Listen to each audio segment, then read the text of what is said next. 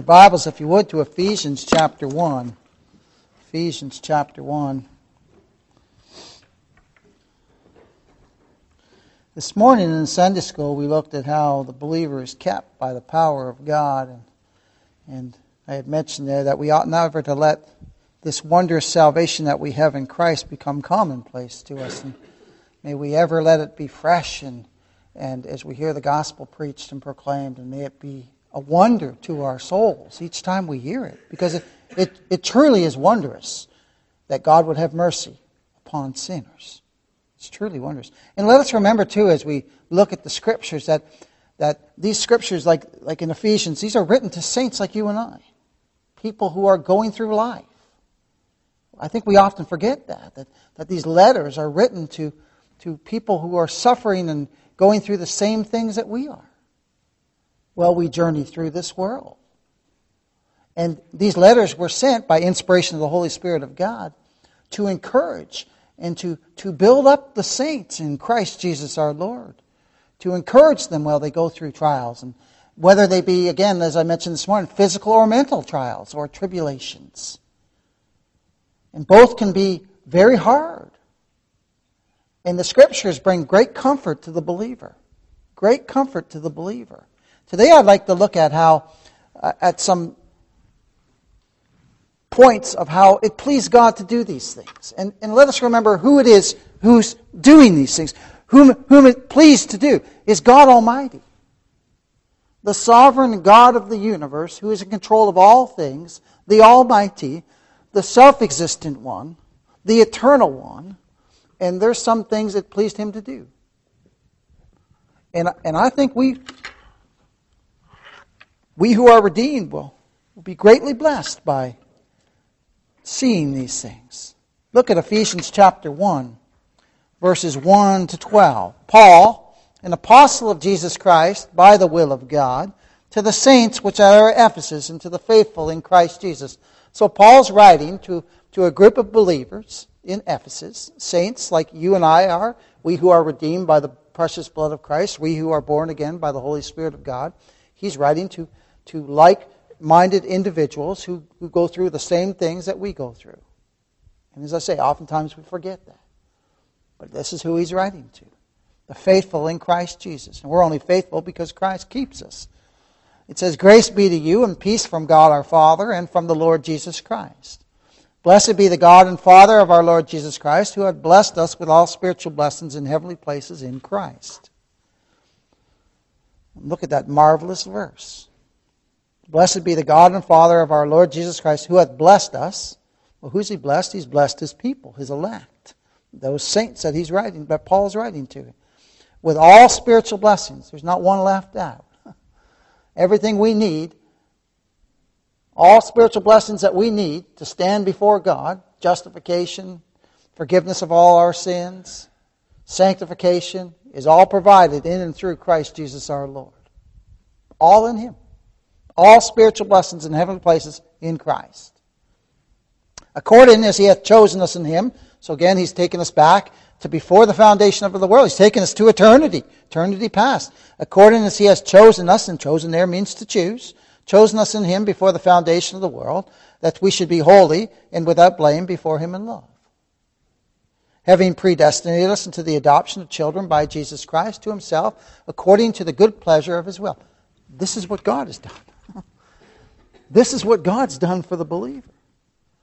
This is what God's done for the saints at Ephesus, and if you're a believer, this is what God's done for you. It fills me with awe. This is what God's done.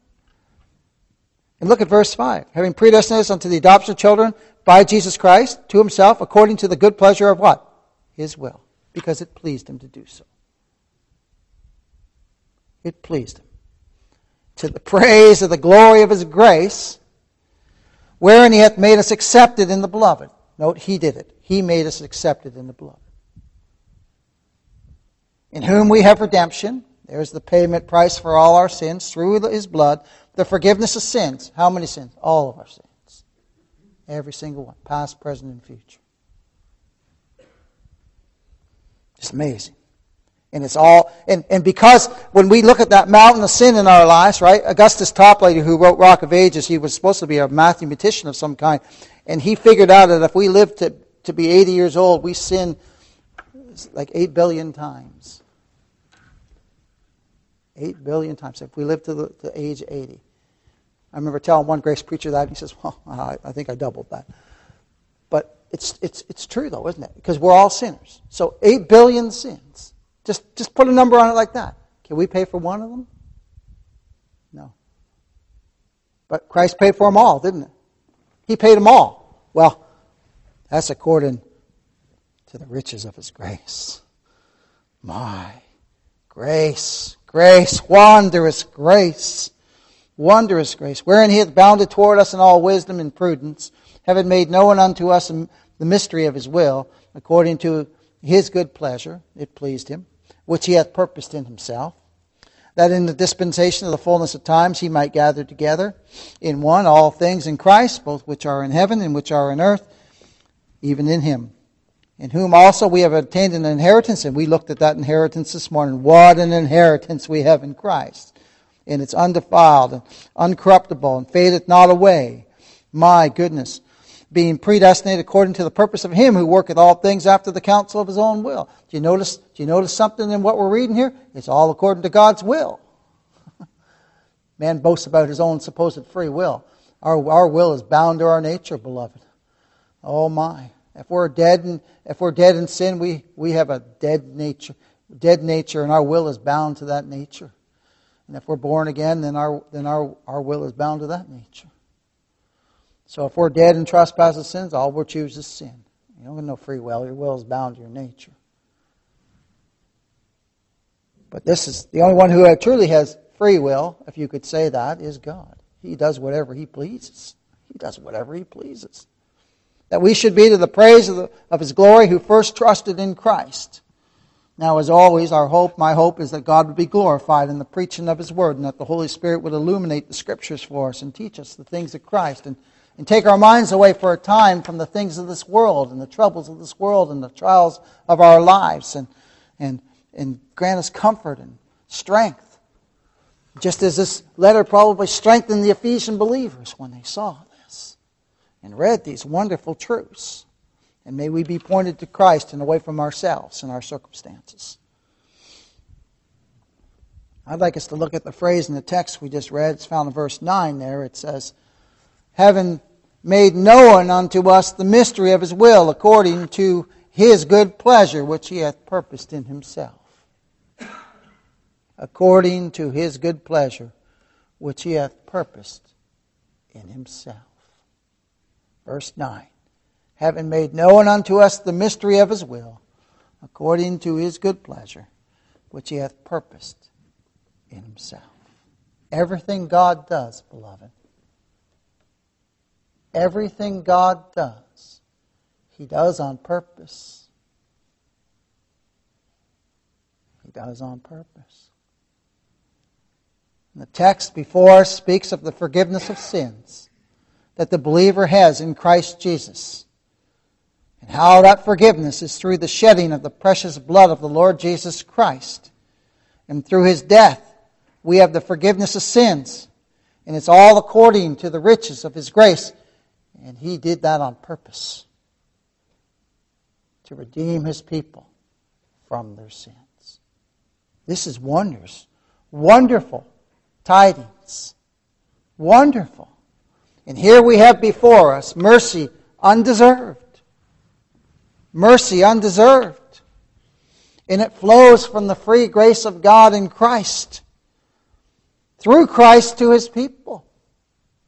And we don't seek it out, no matter what people say. There's none that seeketh God, the Scripture says.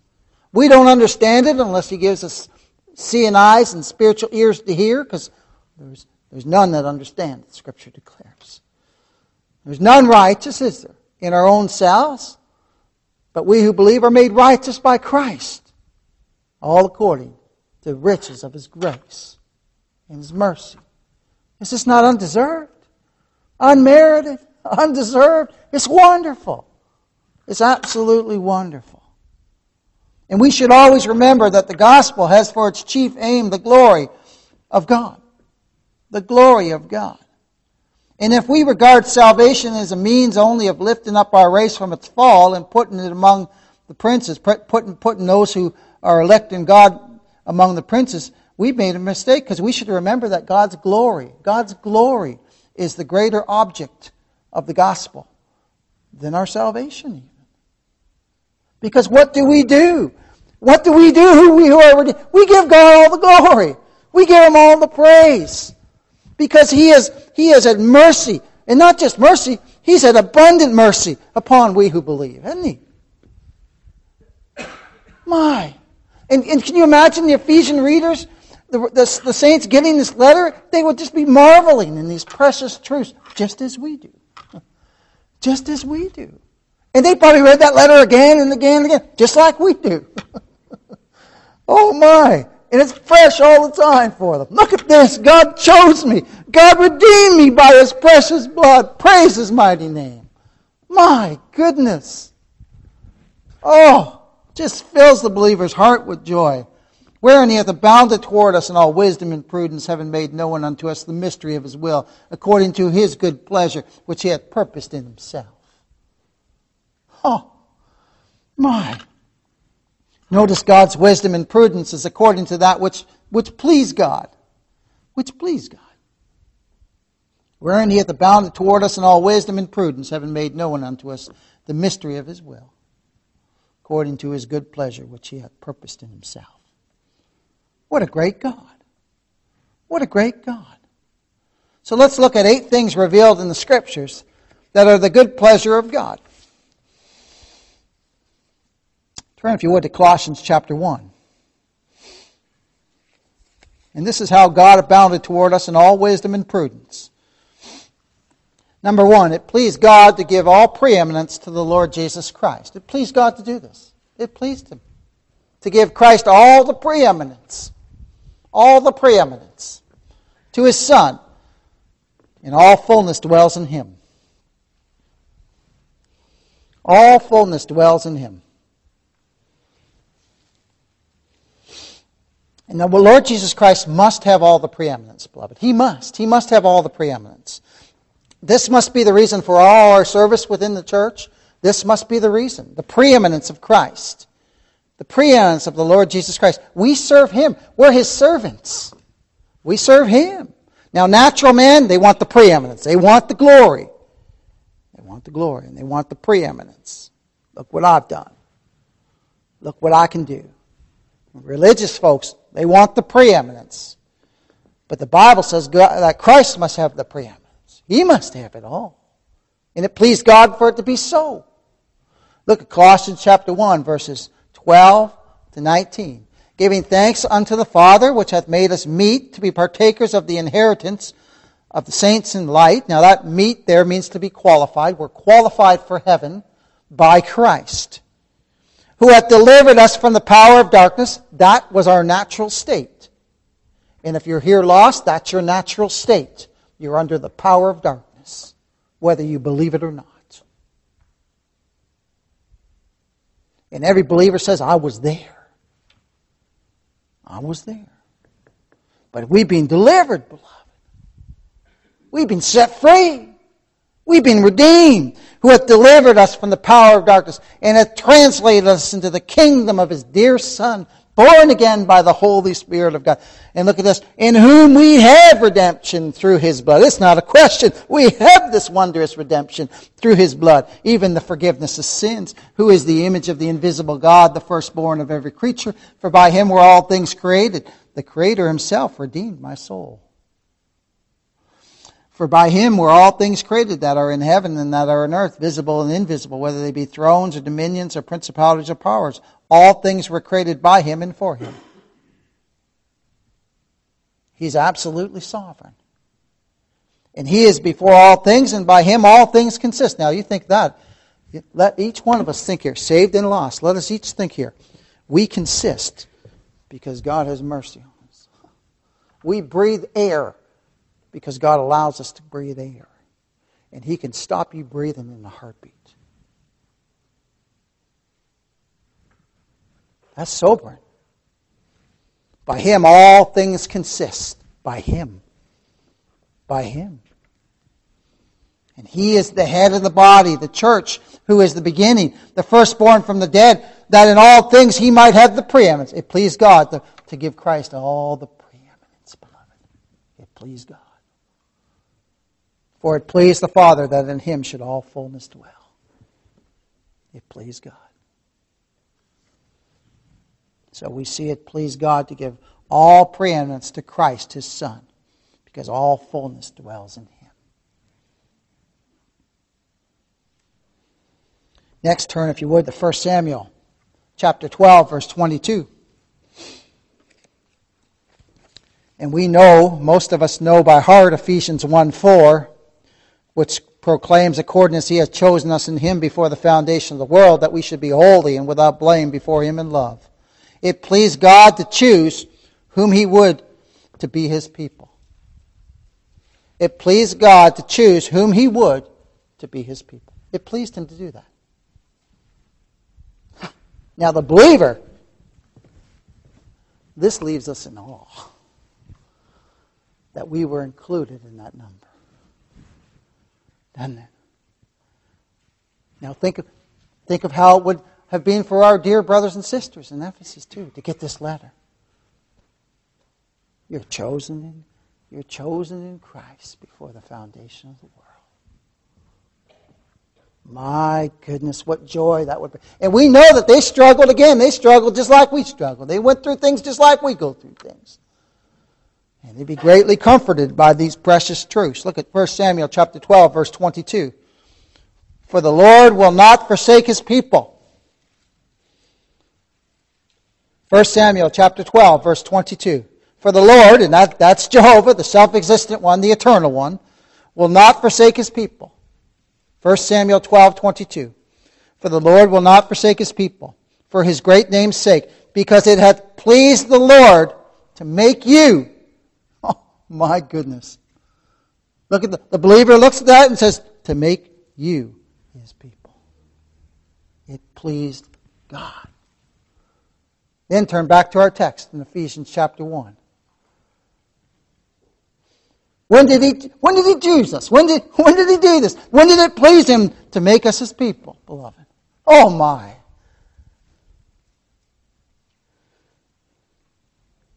Look at this. According as He hath chosen us in Him, when? Before the foundation of the world. That we should be holy and without blame before Him in love. Now keep in mind what we read in 1 Samuel chapter 12:22, because it hath pleased the Lord to make you His people. And then it says, according as He hath chosen us in Him before the foundation of the world. All according to the good pleasure of His will. My. Oh, what comfort we can draw from this well.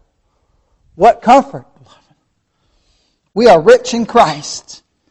We're united to Him by a living bond of faith.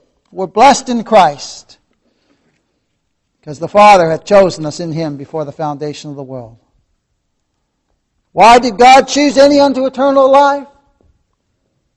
Was it because of any holiness in them, or them exercising foreseen faith, as some would say? No, not at all, because there's none that seeketh after God. There's none that understandeth. There's none righteous. No, we were chosen in Christ before the foundation of the world. And we were chosen in Christ. Not because we were holy. No, we're unholy. No. My goodness, beloved. Look what the text says in Ephesians 1:4. We were chosen in Christ not because we were holy, but chosen that we should be holy. Now that leaves us in awe. According as He has chosen us in Him before the foundation of the world, that we should be holy and without blame before Him in love. Sanctified by the Holy Spirit of God. Sanctified by our mighty Savior, the Lord Jesus Christ. Made holy in Christ. Sinners who could never stand in the presence of God on their own are made holy My goodness. And it's God who's chose it to be so. It's God who chose it to be so. That's what the Scripture declares right there. My goodness. Salvation is in the hand of the Savior, the Lord Jesus Christ, and grace comes only from Him who said, I will be gracious to whom I'll be gracious. And I'll have mercy on whom I'll have mercy.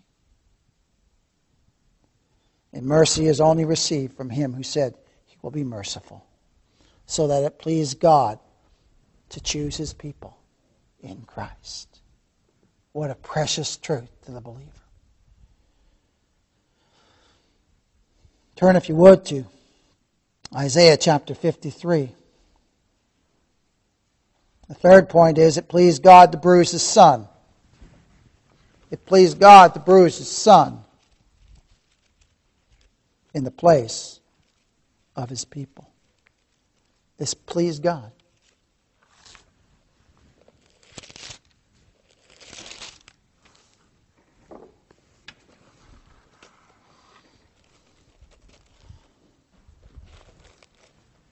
Who hath believed our report? And to whom is the arm of the Lord revealed? For he shall grow up before him as a tender plant, and as a root of dry ground. He hath no form nor comeliness, and when we shall see him, there is no beauty that we should desire him. So in our natural state, we see no beauty in Christ. But when the Lord saves us, when we're regenerated, all we see is the beauty of Christ. Oh my, what a Savior. He is despised and rejected of men, and that's all men. We all despised Him and rejected Him, if not in our words and our actions, before the Lord even saved us. A man of sorrows and acquainted with grief, and we hid as it were our faces from Him. He was despised, and we esteemed Him not. Surely He hath borne our griefs and carried our sorrows. Yet we did esteem Him stricken, smitten of God, and afflicted. But He was wounded for our transgressions, the sinless one dying for sinners. He was bruised for our iniquities. The chastisement of our peace was upon Him. All our sins were laid upon the sinless one. And He paid everything God demanded. He was despised. The chastisement of our peace was upon Him, and with His stripes we are healed. We're forgiven by the precious blood of Christ. All we like sheep have gone astray. We have turned every one to his own way, and the Lord hath laid on Him the iniquity of us all. He was oppressed and was afflicted, yet He opened not His mouth. Why was He silent? Why was He the silent, suffering Savior? Because He's our substitute, dying in the room in place of His people. My, spot as a lamb to the slaughter, and as a sheep before his shearers is dumb, so He openeth not His mouth. He was taken from prison and from judgment. And who shall declare His generation? For He was cut off out of the land of the living. For the transgression of my people, God says. Remember, those He chose. For the transgression of my people was He stricken. And He made His grave with the wicked and with the rich in His death, because He had done no violence, neither was any deceit in His mouth. And then look at verse 10. Yet it pleased the Lord. It pleased the Lord to bruise Him. It pleased the Lord to bruise Him. He hath put Him to grief, when thou shalt make His soul an offering for sin. And the believer says, for my sin. He shall see His seed. He shall prolong His days. And the pleasure of the Lord shall prosper in His hands. It pleased the Lord to bruise the Lord Jesus. It pleased God to bruise the Lord Jesus Christ. This was ordained by God, beloved, that the sinless one would die in the room in place of sinners. The Lord is well pleased for His righteousness' sake. He will magnify the law and make it honorable. Isaiah 42:21. And the Lord did that, didn't He? The Lord Jesus Christ magnified the law, didn't He? Made it honorable. If you want to write that down, it's Isaiah 42, verse 21. The Lord is well pleased for His righteousness' sake. He will magnify the law and make it honorable. He fulfilled it all. The sinless one. So what great comfort these Ephesian saints would glean, knowing that it pleased God to choose them, and then it pleased God to bruise Christ for them. My. And does that not bring us comfort too? We who are the redeemed of the Lord? It brings us great comfort. For what the law could not do, in that it was weak through the flesh, the law can never save anyone. God sending His own Son in the likeness of sinful flesh, and for sin condemned sin in the flesh, that the righteousness of the law might be fulfilled in us, who walk not after the flesh, but after the Spirit. Romans chapter 8, verses 3 and 4. So we see it pleased God to bruise His Son. It pleased God to do this. The substitutionary death of Christ was thoroughly and completely satisfying to the justice of God for the sins of His people. Christ must die. The death of Christ satisfied the decree of the covenant of grace. The death of Christ satisfied the designs of the Father. The death of Christ satisfied the declarations of Scripture. The death of Christ satisfied the dictates of the law of God. The death of Christ satisfied the demands of divine justice. And the death of Christ satisfied the debts of all the elect of all the ages. And the death of Christ satisfies the distressed hearts of needy sinners. Oh, does it not satisfy our hearts, beloved? It makes our heart burn within us when we talk about the things of our wondrous Savior. The next point I'd like us to look at is it pleased God to raise Christ so that the pleasure, it pleased God to raise Christ so that the pleasure of the Lord might continue to prosper in His hands. Now let's go back to Isaiah chapter 53. I'm sorry I had us move from there, but let's go back there and we'll look at the last three verses. Isaiah 53, verses 10 to 12. Yet it pleased the Lord to bruise him. He hath put him to grief. When thou shalt make his soul an offering for sin, he shall see his seed, he shall prolong his days, and the pleasure of the Lord shall prosper in his hands. The pleasure of the Lord shall prosper in his hands. It pleased God to raise Christ up so that the pleasure of the Lord might continue to prosper in his hands.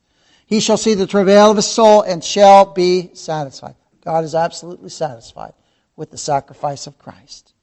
By his knowledge shall my righteous servant justify many, for he shall bear their iniquities. Therefore will I divide him a portion with the great, and he shall divide the spoil with the strong, because he hath poured out his soul unto death. He was numbered with the transgressors, and he bare the sin of many, and made intercession for the transgressors. And the pleasure of the Lord shall prosper in his hands.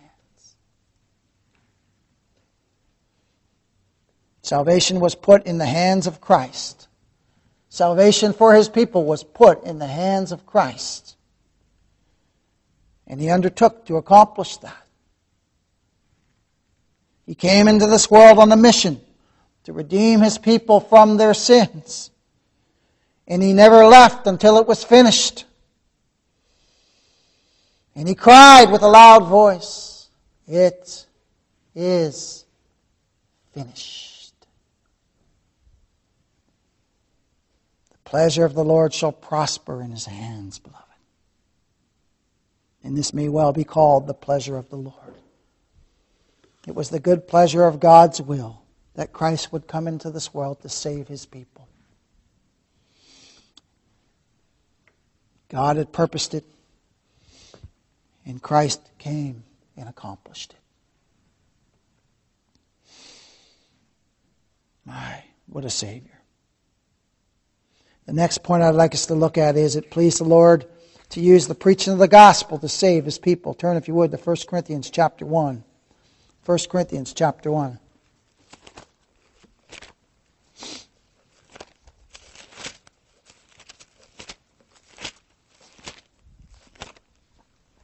First Corinthians chapter 1.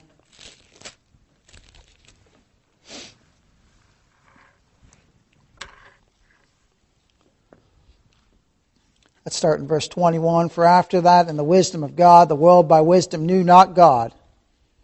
It pleased God by the foolishness of preaching to save them that believe. It pleased God by the foolishness of preaching to save His people. For the Jews require a sign, and the Greeks seek after wisdom. But we preach Christ crucified, unto the Jews a stumbling block, and unto the Greeks foolishness. But unto them which are called, both Jews and Greeks, Christ the power of God and the wisdom of God. It pleased God by the foolishness of preaching to save them that believe.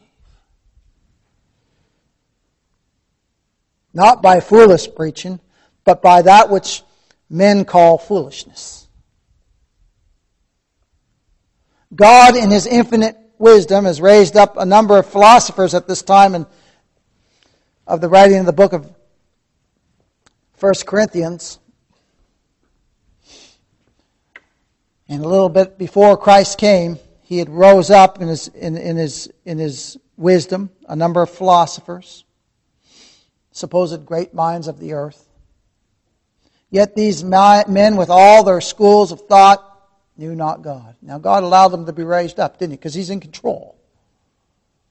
But they did not know God. And you only have to study the history of the world at this time, when Paul was writing, to see that the world by wisdom knew not God.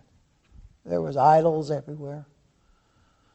Supposed man-based philosophy everywhere.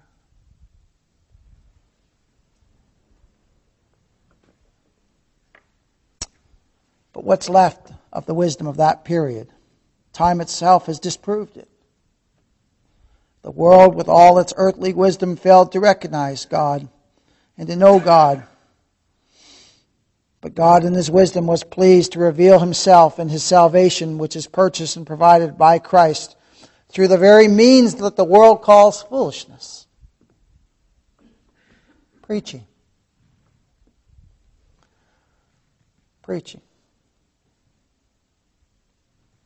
That a redeemed sinner would stand and proclaim the wondrous works of the Lord Jesus Christ. And a man cannot proclaim the things of Christ unless he knows the things of Christ, unless he's experienced the things of Christ. Folks often ask me, well, why aren't they preaching Christ over there? Because they don't know Him. Because they don't know Him. I can't tell you about a place I've never been. You can't tell me about a place you've never been. We may see pictures of it, may see things, but if you've been somewhere, you can tell me about it, can't you? Oh, yeah. And God's gospel preachers stand up and proclaim what Christ has done for us. And the world calls it foolishness. They call it absolute foolishness. Let them call it foolishness. It's wondrous for us who are redeemed. It's wondrous. The wise men of this world, during the time of the writing of 1 Corinthians, were left to perish in their sins. And the believers who were reading this were in awe. We're in awe at the wisdom of God. At the wisdom of God.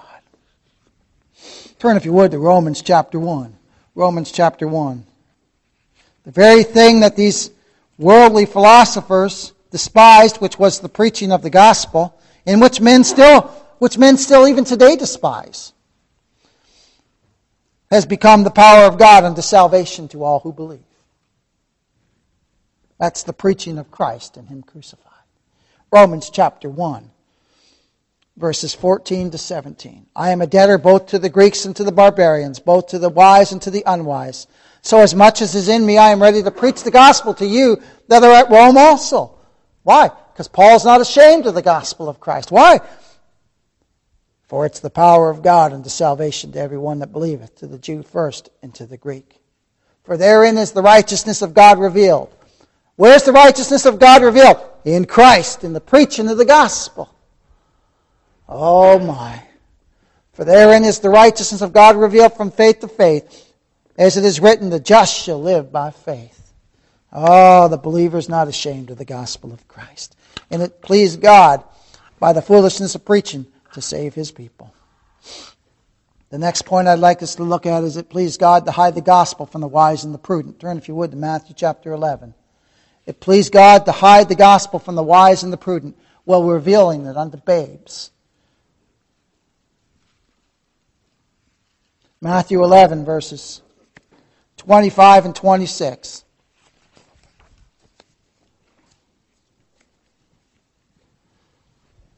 Matthew 11, verses 25 and 26. At that time Jesus answered and said, I thank thee, O Father, Lord of heaven and earth, because thou hast hid these things from the wise and the prudent, and revealed them unto babes. Even so, Father, for so it seemed good in thy sight. It pleased God to reveal the gospel to his people and to hide it from others. This is amazing. So the believer who's had Christ revealed to them just stands in awe. Just stands in awe. The things here he means are the doctrines of the gospel. Those which pertain to himself, his person as God and the Son of God. His office as Messiah, Redeemer, and Savior. The blessings of grace, righteousness, and salvation, which only come through him. They've been revealed to his people. Oh, it's wonderful. And he reveals these things. And this is God's distinguishing grace, beloved. Remember, Paul penned to the Corinthian believers, for who maketh thee to differ? For who maketh thee to differ? I ask you, you who are redeemed, who made you to differ? Who made you to differ from all the people you've known in your life? For who maketh thee to differ from another? And what is thou that thou didst not receive? The salvation that we have, we've received it, haven't we? It was given to us. We couldn't earn it. We couldn't grab a hold of it on our own by anything we do. It was given to us. What is thou that thou didst not receive? Now if thou didst receive it, why dost thou glory as if thou hadst not received it? Well, there obviously was some who were glorying in maybe something that they were doing, or their own strength. Turn, if you would, to Galatians chapter 1. Galatians chapter 1. It pleased God to reveal himself to his people. Look at Galatians chapter 1. Look at this wonderful proclamation by Paul. Galatians chapter 1, verses 15 and 16.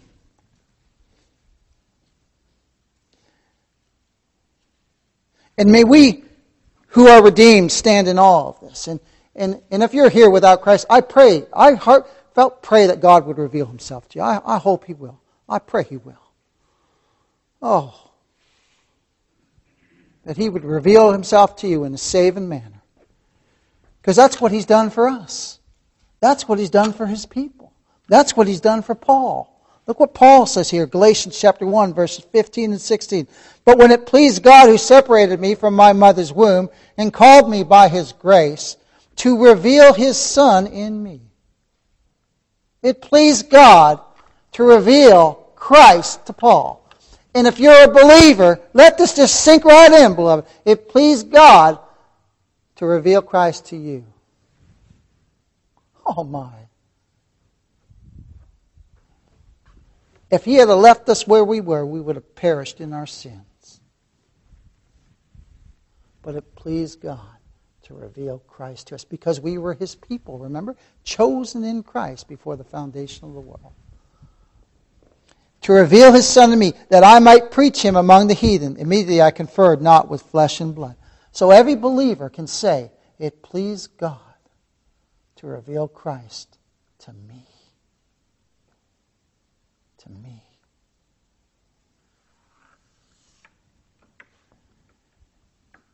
Please God to hide the gospel from the wise and prudent while we're revealing it to babes. Let's go back to our text in Ephesians chapter 1. It pleased God to gather all his elect in Christ. We're chosen in Christ and him alone. He's the head and we're the body. We're the sheep and he's the shepherd. And all God's people shall be gathered in. Here not lose one, beloved. Here not lose one for whom he died. And here, and that means we saw this morning, here not lose one by them losing themselves. Hey, no, he keeps his people, doesn't he? Yeah. We're kept by the power of God, beloved. Oh my. Oh my. Look at Ephesians chapter 1, verses 8 to 10. Wherein he hath abounded toward us in all wisdom and prudence, having made known unto us the mystery of his will, according to his good pleasure, which he hath purposed in himself, that in the dispensation of the fullness of times he might gather together in one all things in Christ, both which are in heaven and which are on earth, even in him. He'll not lose one of his sheep, beloved. Not one. There be one flock and one shepherd. And it pleased God to gather all his people in Christ. Pleases him. Last point I'd like us to look at is all God's elect shall know the abounding wisdom and prudence of God towards us fully, because it's God's good pleasure to give you the kingdom. Turn, if you would, to Luke chapter 12. Luke chapter 12, verse 32.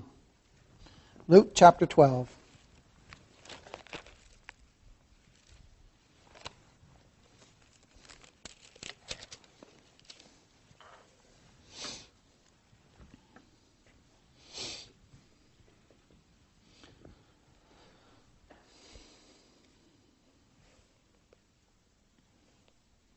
Luke chapter 12. We'll start in verse 31. But rather seek ye the kingdom of God, and all these things shall be added unto you. Fear not, little flock, for it is your Father's good pleasure, this is something that pleases God, to give you the kingdom. Remember that inheritance we looked at this morning? Please God to give you that inheritance, didn't it, if you're a believer? What it says here. It's your Father's good pleasure to give you the kingdom. Luther once wrote, all the empires of the earth are only so much meal for God's swine, but the treasure is for his children. The treasure is for his children. They may have less meal, but they shall have the eternal kingdom. They shall have the eternal kingdom. How blessed we are. If by faith we know that this is true. How blessed we are. How blessed we are. And notice something in the words here spoken of in Luke chapter 12, verse 32. Fear not, little flock, for it is your Father's good pleasure to give you the kingdom.